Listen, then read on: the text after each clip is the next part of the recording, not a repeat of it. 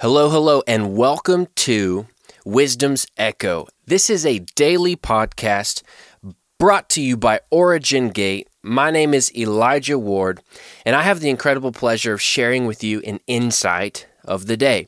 Now, today I want to talk about the power of right thinking or Christ thinking.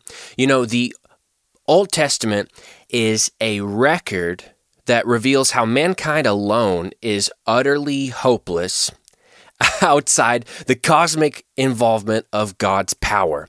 And so this series of books, it really details the innate necessity of our nature to simply require Him. In contrast, the collective content of the New Testament is a story about and a glimpse into how God is unimaginably good, even within the vessel of the human condition, the mechanism of the human species, and really what all that unimaginable goodness made possible for us. And so that's why Paul would explain in Romans 6 that the Mosaic Law had an express purpose, and that express purpose, he said, was to increase the trespass. That's it. Not to perfect by way of righteous acts, but to make uncomfortably and unavoidably apparent the extent of our own inability to measure up. Because until the trespass or the awareness of our own record of wrong, until that was fully revealed to us, we really could never understand the extent of His willingness to forgive and Yahweh's ability to redeem. We had to see how hopeless we were apart from grace. And once we could reconcile the hopelessness of the human nature apart from love, we could then begin the journey into really discovering the bliss of that divine intersection of our fate with the one who first set us in motion. So Paul, in communicating how big this really is throughout the New Testament, in revealing just the starting point of even the beginning of understanding the extent of Yahweh's perfect goodness, he wrote letters to spiritual sons and to churches all throughout Europe and Asia. And in those letters, he makes it a point to deal with our thinking. And I think this is a huge thing for us to grasp. There's a very common theme throughout these letters and these passages, and it has to do with thinking. Because the only thing that really can prevent progressive revelation from landing in the earth about His goodness and about our access into that function of all that His goodness enables us to do, really the only thing that can prevent that progressive revelation is a stagnation of our thinking. And so Paul chooses to deal with the mind, and he would say things like, fix your mind on things above, and you become what you behold, and let this mind be in you. And I think the two most collectively beneficial teachings, or you could even call them rebukes, that came through the Apostle Paul was really on our thinking and on our language. He consistently denounced intellectualism to a culture that worshiped the human mind, and he consistently elevated the power of receiving the gift of a renewed mind, or in other words, a mind that is so free from any limitation, human limitation, or doctrinal limitations, that it actually has access to move about in realms yet perceived, to retrieve realities yet discovered. And so we need this new mind. To even be aware of our purpose in the earth, we need this new mind. We need the Christ mind, the content of that entire framework of thinking, for purposes that we're not even aware of yet either. Because carnal minds cannot engage eternal things. And so what mindset do we have to have in order to be effective about purposes that we're not even aware of yet, that we might not even understand all the purpose and all the intention that is on our life? And I know this, that it's not a closed mind. It's not a decided mind or a mind encumbered by limitations. It's an open mind, a free, willing vessel. Or in other words, I like to say not religious heresy, but the fluidity and the freedom of relationship. And why? It's because acts of religiosity, doing things to earn, the works, this stuff, it will really never break open a reality that religion is committed to avoiding. You can't just do things to earn the reality of heavenly access. You can't just do things to earn the reality of sitting enthroned within the womb of the Father. You cannot earn these things, not even the sacrifices that the law calls for. The key is in Psalm 51 that to bring your brokenness to the feet of the only one who fixes, the only one who can mend. Everything else pacifies.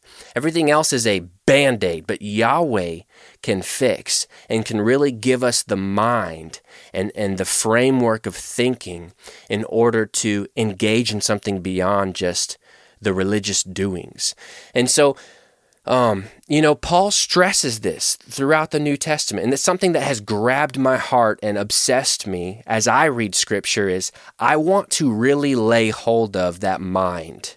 There's a mind that is available, and it's going to break open possibilities to function as sons in the earth that we never really could imagine were possible outside that level of engagement. Now, but I also like to make things practical too. So how do we make this new mind practical? I don't want to just talk about something like we don't already have it, because I believe each day is an opportunity for me to continue progressing in my laying hold of that new mind. So how do I make that practical? How do I change the way I think practically? Because I believe our spirituality is meant to practically transform our lives and our world, not just make us feel good.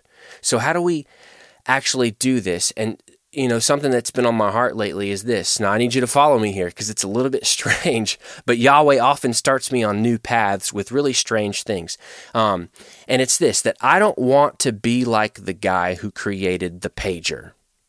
Okay, so I told you, you're going to have to follow me here. That was really random. But just put yourself in this, follow me in this. This is a guy who lived in a world where telephones were static. And in that world, this progressive issue began to surface. What if that phone rang and nobody was home to pick it up? What can we do to bridge that gap of the necessity of proximity in order to enjoy this technology? And instead of daring to dream about limitlessness, and instead of creating a reality where you could just answer it anywhere, a world where it goes with you. That's normal for us today. But instead of going there, somebody innovated within the current framework by settling for a solution that sounds like this. What if we could be anywhere and still know that it's ringing, right? And so a pager was born. But, as much as I honor the man who can think like this and innovate, there's still a problem with that path, and it's that it doesn't enable you to change anything. It just enables you to know what's happening outside your scope of immediate influence. And this is a whole lot like the religious tendencies that cause us to think locked into a shallow perspective. In fact, I think the thing that religion fears most is varying perspective, the variability of our perspective as we sit in all these perspectives that we inhabit when we're inside the one who sees all. And that's because religion finds stability in single dimensionality. It's safe to them. It coddles comfort zones. To view God as a concept within a plane of existence that never changes in order to confine his expression throughout the ages. Now, the problem is that single dimensionality like that, it is not stable at all. That kind of thinking is not stable. In fact, it might be the most unstable position we could take as it relates to a God who can be confined by no dimension and limited by no cosmic reality and inhibited by no framework of human understanding. God has not ever, and does not now, and will never, in any parallel reality, ever need permission by way of a precedence or an earthly record to express who he has always been to the very species he created. We must accept and understand that he has the perfect right to withhold any expression of his essence from any portion of the created dimensions in order to preserve a remnant of his beauty to a people who were born to encounter him. And so I believe we're called to do just that. And I believe we are called to be those who can absolve ourselves of every human tendency to think about things in a possible way so that we can really more effectively engage a realm that I like to call the realm called all things possible. So I want you to be encouraged today, family around the world, from whatever country you're living in, from whatever seat and position you're hearing this message. I just want you to be encouraged, and I want you to be fired up to activate in yourself that mind of Mashiach, that Christ Yeshua, our King, within us, so that we really can more fully embody the divine nature that we were born into. It is so important that you think rightly. Otherwise, people like Paul would have never gone to the lengths that he went to throughout Scripture, especially to the church in Corinth. There is a very clear rebuke to the church in Corinth. He goes as far as to say, I can't even speak a spiritual language to you because you are so natural-minded. You can't digest the content of the reality that I'm beholding in the Spirit. So I've got to change my language to feed you milk. And it's a very open rebuke. And so I think that one of the biggest things that we can do each day is really set ourselves to lay hold of this mind, to lay hold of the mind that will break open a reality called all things possible. So I bless you, whoever you are, wherever you are, whenever you're listening to this. I just want to bless you and declare grace and peace over you. I pray that this message saturates every part of your being and resonates within you like an eternal sound from within. And so I look forward to sharing again in a future podcast. God bless.